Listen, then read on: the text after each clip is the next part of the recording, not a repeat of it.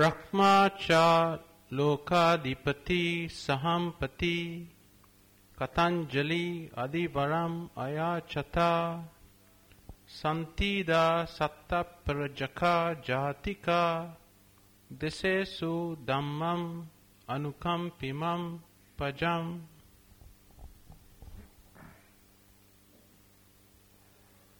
Namo tassa bhagavato arahato samma sambuddhassa. Namo tassa bhagavato arahato samma sambuddhassa. Namo tassa bhagavato arahato samma sambuddhassa. Aparuta de sangamatasa tawara ye sodavanta bamunjantu sadang.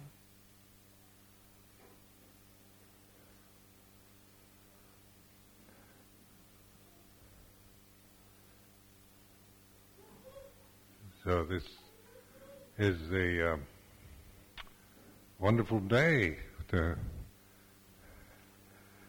so much goodwill and hard work and always went into making this possible. So many people coming together and offering the cloth and requisites. It's quite amazing in a way when we're living in England. This is our 23rd Vasa in this country. So I've spent more Vasas in England than anywhere else.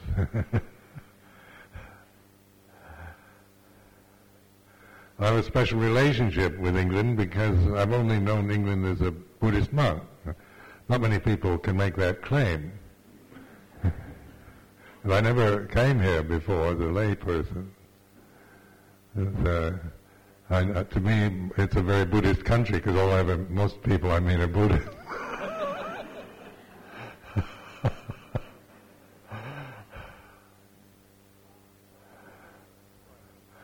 So it's quite a privilege actually to be in this position because like living in a monastery, people usually come for occasions like this. They're usually trying to be on their best behavior and all their good intentions, their generosity, their eagerness to learn the Dhamma, their spiritual aspirations. All these are become evident to themselves and to the rest of us in a Buddhist monastery. So here at Amaravati, this place is quite amazing to think that we've been here 15 years and they have this temple now and all the facilities to live in a way that is with a very minimal kind of physical discomfort. In the Buddhist monks, they think of living out under little shelters in the jungle, kind of minimal alms mendicants living on the poverty line, but the kind of generosity that this form inspires is quite overwhelming. So it does show the goodness of humanity in the human heart is basically good. And I'm not making a pronouncement, I'm just reflecting on this in terms of my own experience. Living in Thailand, for example, or in India, or here in the UK, my main relationship to people is basically is a good one. Tends to bring out the good qualities. I was in Italy last week visiting our monastery there, and it's very nice to go to Italy as a monk because Italians somehow they don't really think you're odd. They don't look at you in that kind of bewildered way that they do here. I think they are used to monks and people wearing habits and things like that. So it was quite. I went to a meeting at the Vatican on the 28th of October. Ajahn Chandapalo and the monks at Santa Jittarama, our monastery in Italy, were invited to this interreligious meeting in St. Peter's Square with the Pope. And the Dalai Lama, all the big shots were all there. And people from all different religions, from Islam and Hindu and Jewish religion and the whole, and different forms of Christianity. Protestants were even invited. And there are quite a large Buddhist delegation, including Dalai Lama and the head monk of Mongolia, and a very interesting, kind of smart-looking delegation from Japan, wearing kind of very, very beautiful-looking kimonos, and another one was from Korea, and the Tibetan ones, and there's a Sri Lankan monk and some Thai monks, and then ourselves. And this was, I think, our invitation of the Pope was to kind of at the end of this century, this millennium, to be a force for cooperation and tolerance, a sense of religions working together, helping each other, trying to understand each other, cooperate, and to appreciate the goodness of these different religions, rather than, say, the old, more kind of jealous, competitive, suspicious ways that we tended to view people from different religious groups. And that was very inspiring, actually. You see thousands of people in St. Peter's Square. We were all given these little votive candles, and we had all lit up these candles as it got dark, and all these lights were glowing, and speeches were made. The Pope himself looked very weak and very sick. He's got Parkinson's disease, and so he's a very brave man, because he looked like he shouldn't be there, like he should be in bed or something. But then he went off to India the next day, up to New Delhi. He's a kind of fearless being, but also one appreciates his efforts too at the end of this time, this particular time, to provide a kind of be a kind of leader in that way of trying to support the goodness of humanity, regardless of the particular religion that people may prefer. And then I was reading a book about the first millennium, 1000, and so 1,000 years from 1,000 to 2,000. It's amazing when you think of it in terms of 1,000 years, how different we are. Because in the first millennium, Europe was actually Christianized, and by the first millennium, by the year 1000, most of Europe was Christian. The Vikings, the Russians, the Magyars, all these different kind of pagan tribes and nations had all converted to Christianity. Then there was the center of the church, of the Christian church, was in Constantinople rather than in Rome. And but then there was Rome trying to kind of proclaim its importance also. And in those days, people were quite brutal to each other. So in the conversions, oftentimes, but the pagan religions were quite brutal. So it must have been a mindset of Europeans 1,000 years ago, is to brutalize each other endlessly, thinking up ways of gruesome tortures and compelling each other to conform to various things. So when you look at it from the historical angle, then actually, all our human rights organizations and the 1,000 years we couldn't possibly, brutality still takes place. It's not condoned by the leaders of nations or by religions. It's really looked down on, despised, and condemned to do brutal things. It's like what happened in East Timor, isn't it? It's a little tiny place on the map that nobody ever heard of before. Most people probably would have known where that is, half an island in the South Pacific.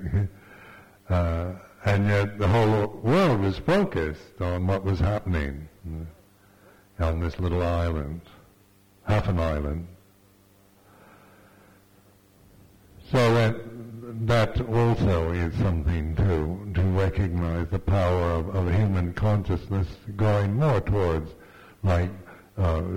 democratic ideals, sense of cooperation, equality, mutual respect. Now it would be hard to sustain an aristocracy as such, wouldn't it? A kind of elite group and condone that as somehow that somebody is particularly, one group is supposed to be better because they belong to a certain class or certain ethnic background or even a certain religion. One doesn't, say it's not politically correct to even talk like that anymore, to hold up one group as somehow better than another. So it is an interesting time, and we have the fears of the usual fears around the end of the apocalypse at the end of the millennium, and the doomsday scenarios and all of the rest that seem to go with the ending or the cessation of something. For Buddhists, of course, they're right in the middle of the third millennium. No, the second millennium, in the middle of the second millennium.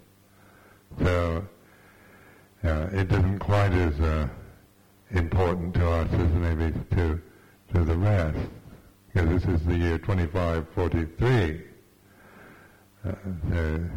We already reached the second millennium 543 years ago. I don't know what happened then. It'd be interesting to find out historically if there's any apocalyptic things going on. But Buddhism, of course, is its emphasis is on the way things are in Dhamma, not on history, or it's not bound up in its history, or giving significance to time as the kind of something that we must really hold to, because the practice of meditation is about learning to open your mind, your heart to the present moment. So last night I was giving a desana here, talking about the peak moment when the Katina cloth was offered, and that's history now, isn't it? That's a memory. That's already over, and so but there's always the important. The important moment is now, rather than, say, 31st of December, 1999, or any views or opinions about time, past or future, but to learn to develop an attentive attention, awareness, awakenness in the present. Because this is the way to be free from suffering, to get beyond the endless problems that we create with our minds, our imagination. The human mind we come from a society that gives a lot of importance to the future, like the idea of progress, isn't it? It's all about things getting better and better for the future. There's always what's now. I remember back in the 50s, 1950s, we used to think, well, by 1999 everything would be much better. Because in the 1950s we used to complain a lot about how boring it was, how boring American politics was in the 50s, and how, we didn't think what was happening now, which was then, was worth anything. That somehow the end of the century and the millennium would somehow bring forth all our unfulfilled desires and wishes. We'd have this wonderful kind of fantasy of a future, the golden age in the future. Now I find people reminiscing about the good old days back in the 50s, when you knew things were more certain, You knew what men were like this and women were like that, and everybody knew their place, and there wasn't any gray areas or confused messages or anything. It was all pretty clear. At least that's what we might have thought it was like then. Then also, as you get older, the past they get kind of nostalgia. I find at my age, I get quite nostalgic for things of the 30s and 40s of my childhood, things like that, because these were the kind of conditions that one grew up with, that were significant as a child, the kind of precedents of one's life. And then as you get older, of course, there's been so much change, so much, such a remarkable change, say, from the 30s to the present time, that you can't believe it. It seems like a completely different world. Then we have predictions about the future, with all the increasing amount of high tech and communications and the kind of miraculous things that science has been able to create and discover. And so life does become very complicated, and I find modern life very complicated, in fact. I'm not really interested enough in like computers or things like that to even. Somebody gave me a mobile phone. I'm just not interested enough to find out how to use it, actually. It's kind of like a dinosaur, something you belonged in the museum. An old kind of fashioned Buddhist monk.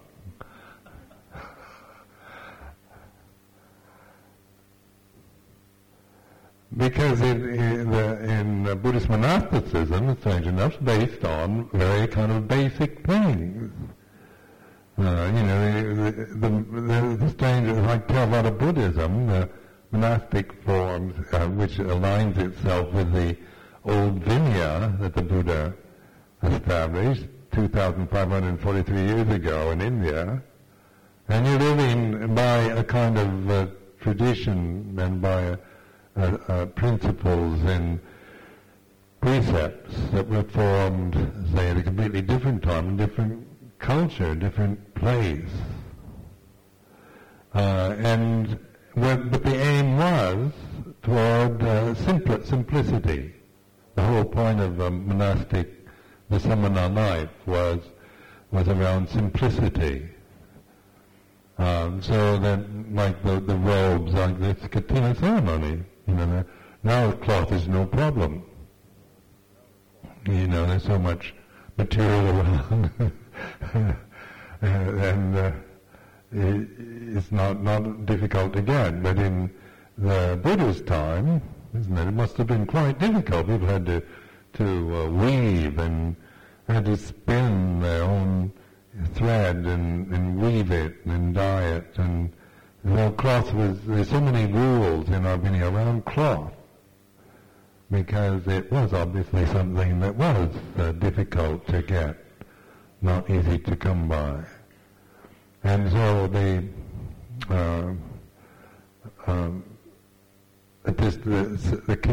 Katina seasons where the monks had to go try to find cloth. The Buddha did allow that bhikkhus can take cloth that is thrown out by the lay community, refuse cloth. So if nobody offers this cloth, like you offered this very nice material, and this the Buddha allowed. It's a kind of because the lay people's faith in the monks and the nuns was such that they wanted to make an offering. Otherwise, they would have to go around kind of scrounging, looking for bits of cloth. They would go to charnel grounds and take the cloth that were off corpses, things like that. It's pretty gruesome now, isn't it? Kind of macabre. You think of wearing cloth that had been on a corpse. But that was quite allowed in the time of the Buddha.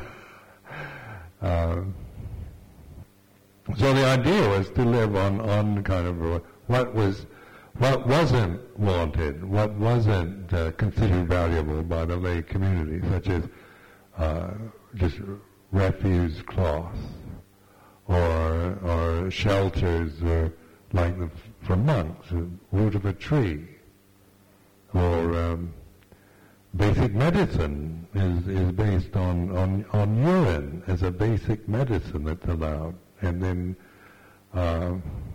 bindabat food, or food that people offer, put into your alms bowl. So these 4 requisites that we still reflect on, even in the kind of modern setting that we live in. The aim of our monastic life isn't to try to get attached to high standard and high quality lifestyle, but to keep reflecting on the basic requisites, which bring us to, like the rules weren't established that you had to live at this low standard, but if people offered, if the lay community offered something better, we could accept it. But our expectations, we're not to place our expectations on high quality, on the best, on having the finest textile or the best food or the best kind of living place, or the highest standard of medical treatments. So this then gives us, we reflect on it. It means because we pay attention to what we do get, and of course it's always much better than the no standard that is there. So this gives us this experience of Gatanya, Gataveti, or gratitude. And this is a very important experience for spiritual development. It's gratitude. So that the the monastic life is based on living in a way that inspires and creates faith in the lay communities around us, and which brings out their good qualities. It's like coming here offering these requisites, as it brings out this side of generosity and good-heartedness, which are beautiful qualities in the human realm. So in this way, where a monastic life it offers this opportunity at a time where the idea is to be independent and to be kind of free and independent, not be an alms mendicant depending on what others give you. It's kind of, in modern values, isn't it? It's kind of despicable to be a kind of beggar with someone that has, has to depend on donations from somebody else. You should go out and make your mark, make your own money, make your statement in the society. All this is the kind of culture that I'm from. The kind of independent American style, Don't depend on anybody, just really be completely kind of self-contained. And dependency is a sign of the kind of weakness. But then when I became a monk in Thailand, it was very, I contemplated this a lot, because when I became a monk, I wasn't all that clear about what I was really doing. I had kind of a romantic idea of being a hermit, going off in a little cave somewhere, deep in the jungles of Thailand, and sitting, listening to the waterfall, and not having anything more to do with the society, because I was pretty fed up with the world by the time I ordained. So I wasn't sure of all the purpose, all that was underlying this form. But the samana life, the alms mendicant, then was established by the Buddha in order to make this conscious and available, this goodness of heart, generosity, caring about each other. The good side of our humanity then is rather than just the kind of ideal side of I'm completely independent, I don't need anybody's help, to making oneself worthy of alms. Is a different thing altogether, isn't it? To live in a way that you're actually worthy of this, rather than expecting or demanding it. So it brings out the goodness in ourselves. The monks and nuns here, it humbles us, and it brings out our sense of gratitude, appreciation, and respect for the lay communities that we live with. So this is a day to contemplate the goodness of our humanity, because there's so much attention given to the badness. The news is usually about how horrible people have been to each other, and because we tend to give great importance to that, to who's a criminal and who's corrupt and who does terrible things, or cheats, or lies, or is adulterous, or whatever. And we make these the kind of headlines of our lives. Or even we do it to ourselves. Oftentimes we make our faults into something really big and emphasize our weaknesses and faults.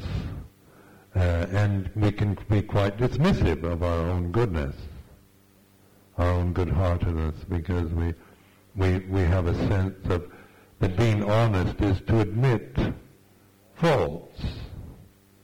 And it's not anything wrong with admitting one's faults, but it's putting them in exaggerating them, making them so that that's all we ever see ourselves with. It's to what is wrong, our weakness, the things we haven't done very well, or the mistakes we've made in the past. To where then we're constantly suffering from guilt and sense of lack of self-esteem, and these kind of attitudes are so common now in these affluent Western societies. People that don't respect themselves, they suffer a lot from depression, sense of failure, of not being worthy, of being weak, and not being lovable, and all this. It's quite common now to see oneself through these kind of perceptions. So why do we do this?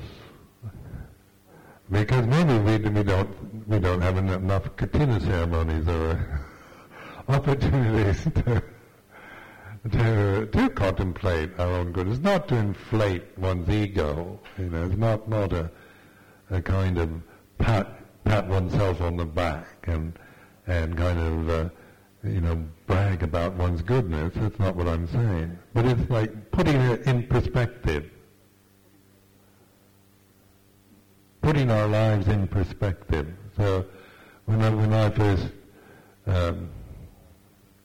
when I went to Ajahn Chah, he was emphasizing this reflecting on your own goodness. And this was quite a new insight for me. Never really thought of doing that. Because it was brought up to think real honesty was admitting, how horrible you are.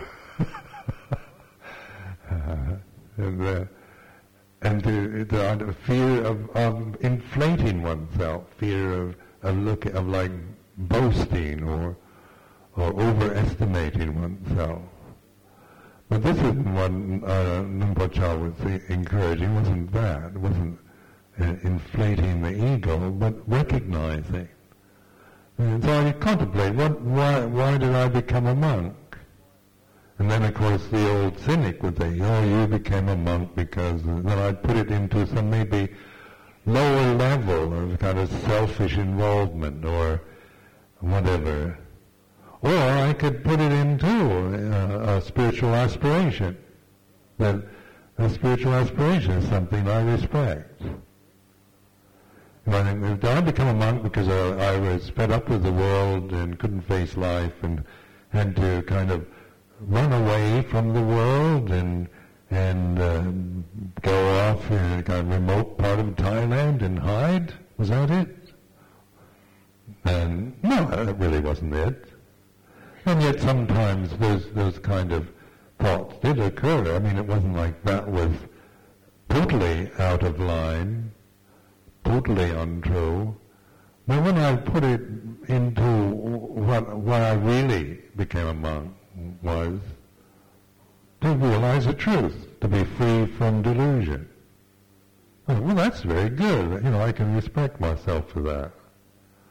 It's making conscious, bringing into your consciousness again what is good, your own goodness. And like coming to live in England. Why did I come to England? I was quite happy in Thailand, and then sometime this morning I was feeling pretty grumpy this morning, thinking, why did I ever come to England? Why didn't I just become a hermit, and not get involved with all the complications of community life? And so then this kind of thought still can arise. But then, also, when you've been brought up, when you've lived your life as an alms mendicant, and you've been given so much by the lay people, by the monks in Thailand, when you've been given, encouraged in every way, given the teaching, given the requisites, given the support, given everything for so many years, you can't just think of yourself anymore.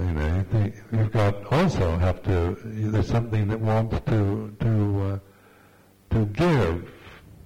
To share what you've learned with others, and not just retreat to a safe place and just to avoid conflict and complicated and unpleasant situations. So that also was very something I can respect in terms of the aspiration, the willingness to share my life with others and what I've learned and so forth, and try to give people opportunity from, say, like here, to become a monk or a nun, or to practice, or this retreat center opening opportunities for people to go on meditation retreats and so forth.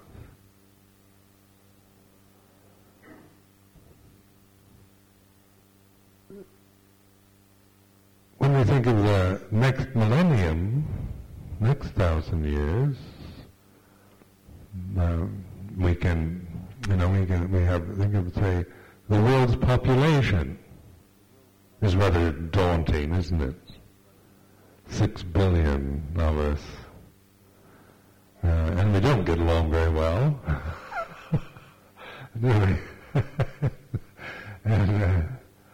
And we're, you can see the problems, there are endless problems of genocide now, or retribution, or just two ethnic groups totally unwilling to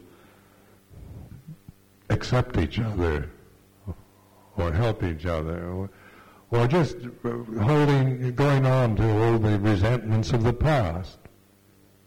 That's another thing about the human mind. I can just think of the things I didn't like, the unfairnesses, the unjust things that have happened to me in my past.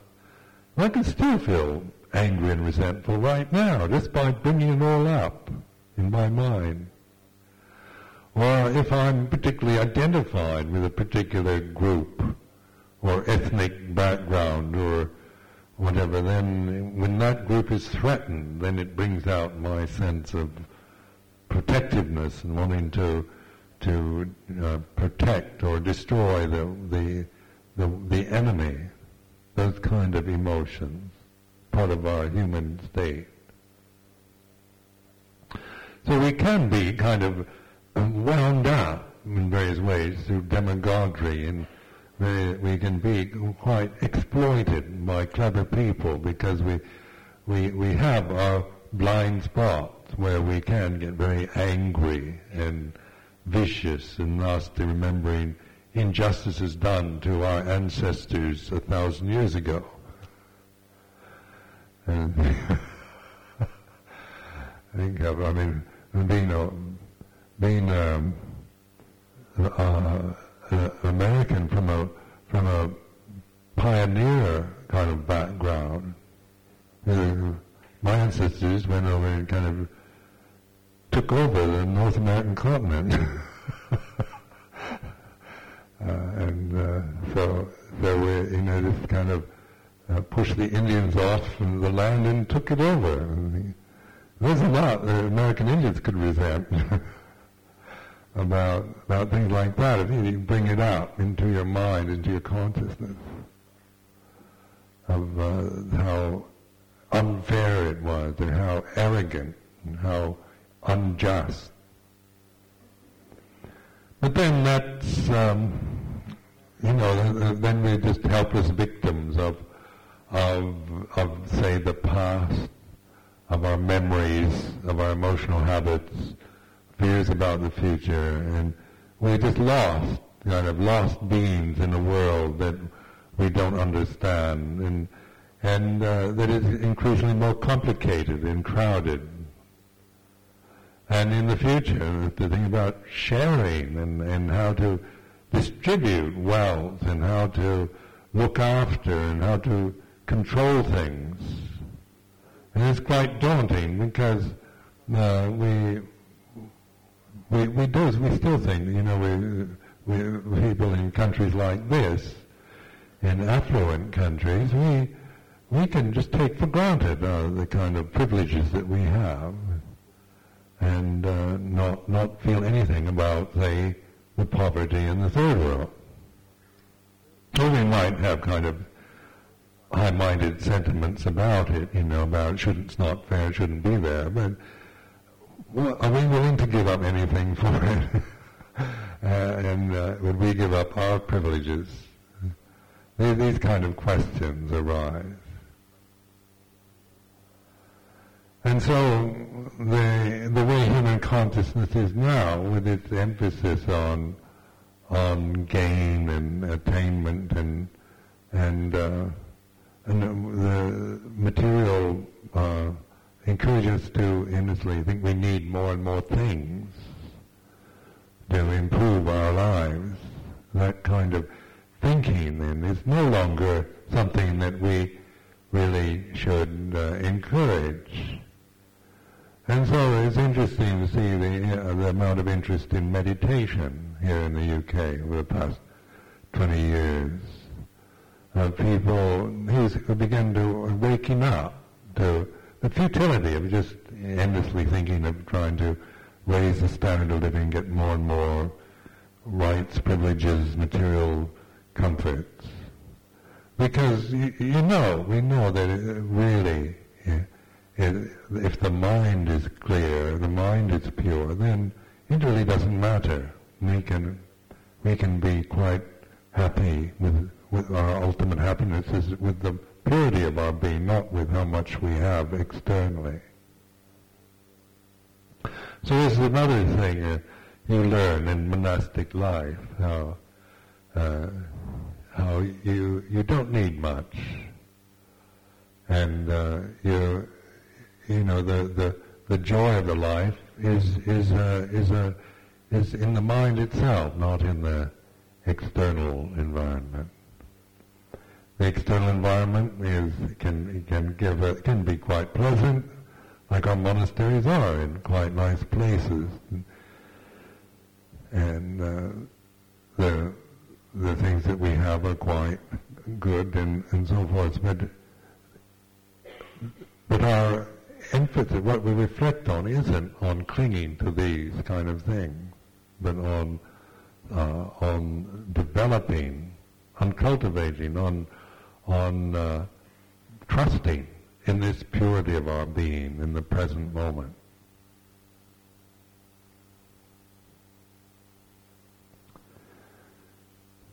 So today it is just to regard this day as a day of joyousness, generosity, goodness. Everything that here was, hopefully it was something that was encouraging you toward a happiness and a sense of joy in being who you are and having opportunities like this. So, like Amaravati now is very well set up. It's July the 4th, after the grand opening. It's such a kind of relief, where suddenly my life as a monk has been really in starting and building monasteries. Even when I went to stay with Ajahn Chah in Thailand, he was building his monastery. I helped to build Wat Pah Pong. And then I helped start another monastery in Amnat Chalerm, another place. And then I helped start a monastery for foreigners called Wat Pah Nana Cha. And then came to England, started another monastery, Chithurst, then Amaravati, and then they spread out. And so always kind of in the process. Well, this is just, I'm a kind of Johnny Appleseed type, it's I'm spreading seeds around the world. Will I ever see anything grow? I mean, in terms of the material side, at least, one feels that Amavatthi is now a very kind of lovely place where the kind of material side is no longer something that one has to give that much attention to. And so in a way it is kind of completed or finished. And this is what very much meant to me on July the 4th, the grand opening. And then, but then, a place like this, you've got all the, you've got everything kind of going for it. So now it's really up to us living here, isn't it? To develop, not to keep looking outward and seeing how we can make it better and better, but to develop much more attention, much more inward, and learning to understand the way things are as we're experiencing it, to be able to really know for yourself the whole conditioned phenomena is impermanent. And not just know that as some kind of Buddhist teaching, but actually know it from a deeper level of knowing than just holding to Buddhist ideas. And developing the life of a samana, not as some kind of personal, in some personal way, but just realizing how simple life really is in an age which is very complicated, where you have so many complications, so many distractions, and yet the teaching of the Buddha is ultimate simplicity, not complicated at all. And so you begin to, but that is probably the most difficult for us. It's very, people are, standing in queues to get computers and become computer programmers and to work for Microsoft or whatever and become the richest man in the world like Bill Gates. And he's from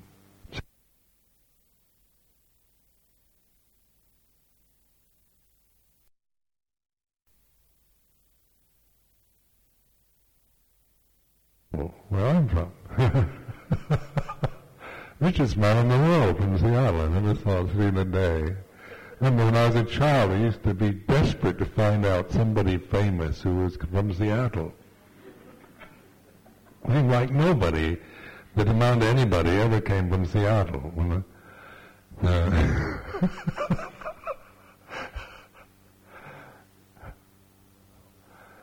But now they say the richest man in the world.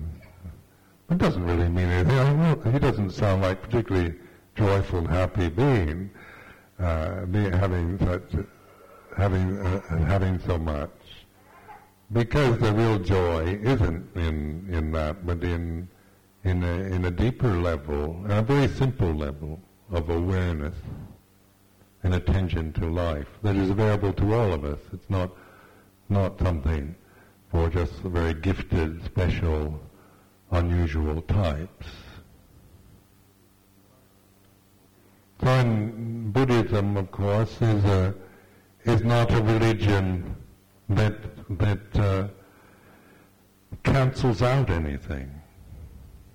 And so, like at the Vatican, you can see Christians worry a lot about other religions because their basic approach is conversion, trying to get people to become Christians is their kind of message.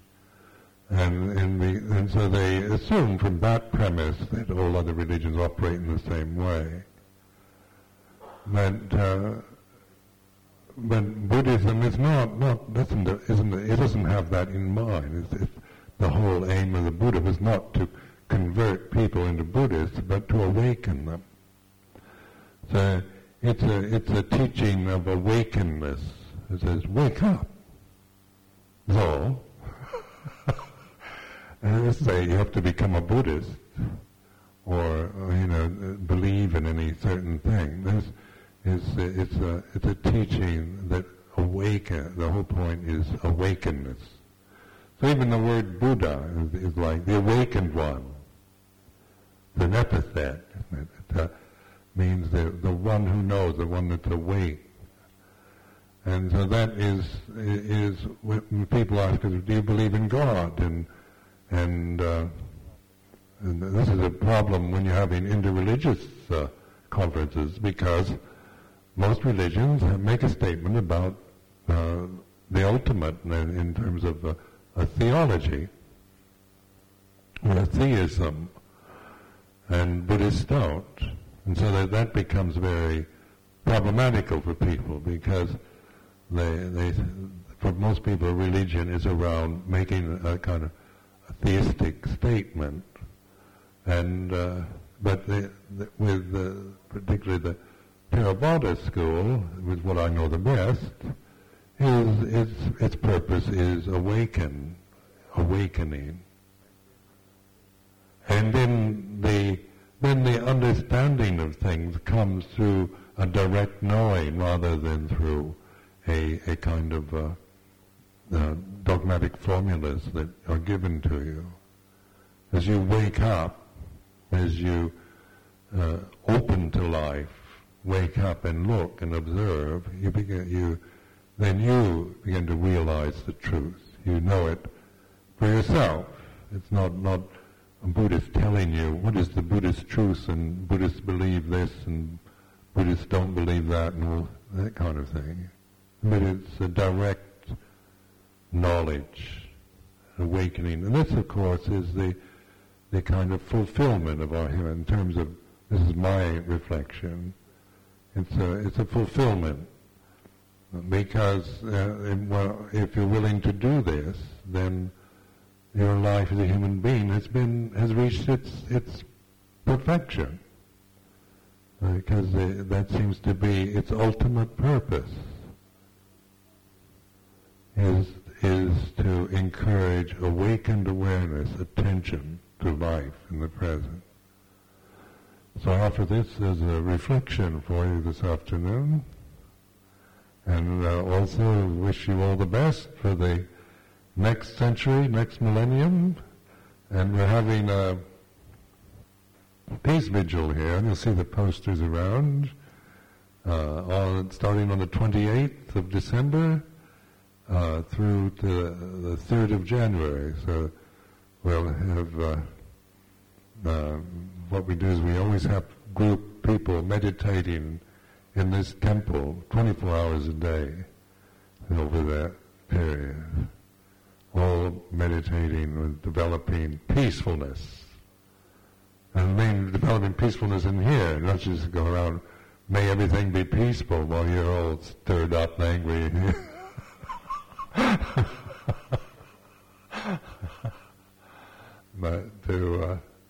but to really be peaceful yourself, and then that tends to make it possible for all of us.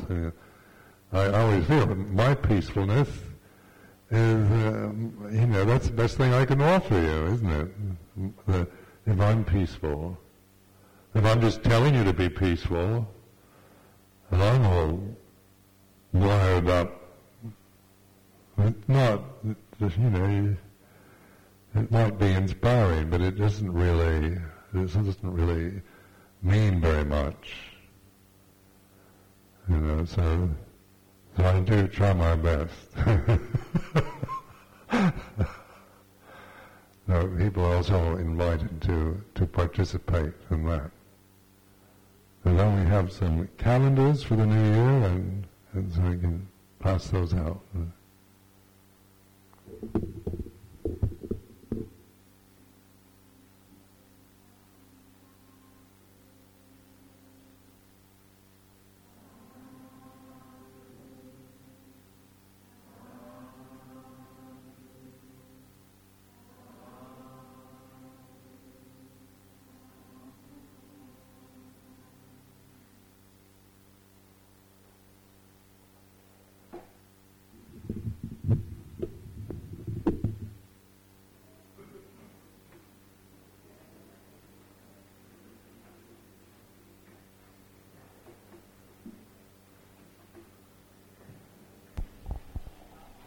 as mentioned by Luang Por, he will be handing out calendars for those who'd like to receive one.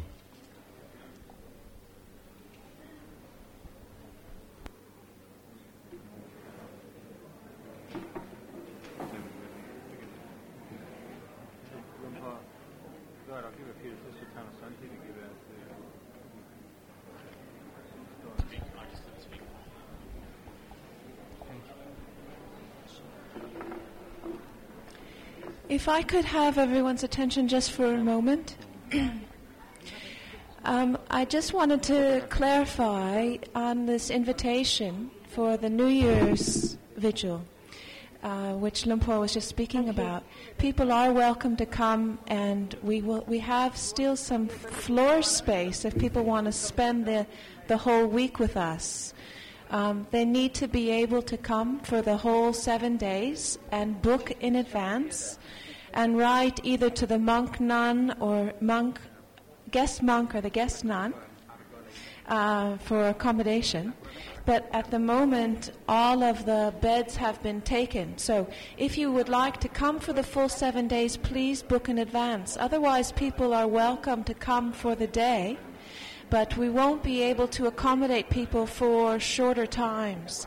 And what's important is to make sure that you book in advance, because we're not going to be able to just accommodate people as they come. That's one announcement. And the other announcement is just to let you know that on December 12th we'll have a nun's ordination. There's 3 fine women Anagarikas who will be going forth taking the Papaja, the ordination for the nuns. And if anyone here would like to attend that, you're very welcome. And if anyone here is interested or would find joy in offering requisites for nuns, then you're welcome to contact me. This is Sister Thanasanti speaking. So you can either speak to me now or just leave me a note in the office. Thank you.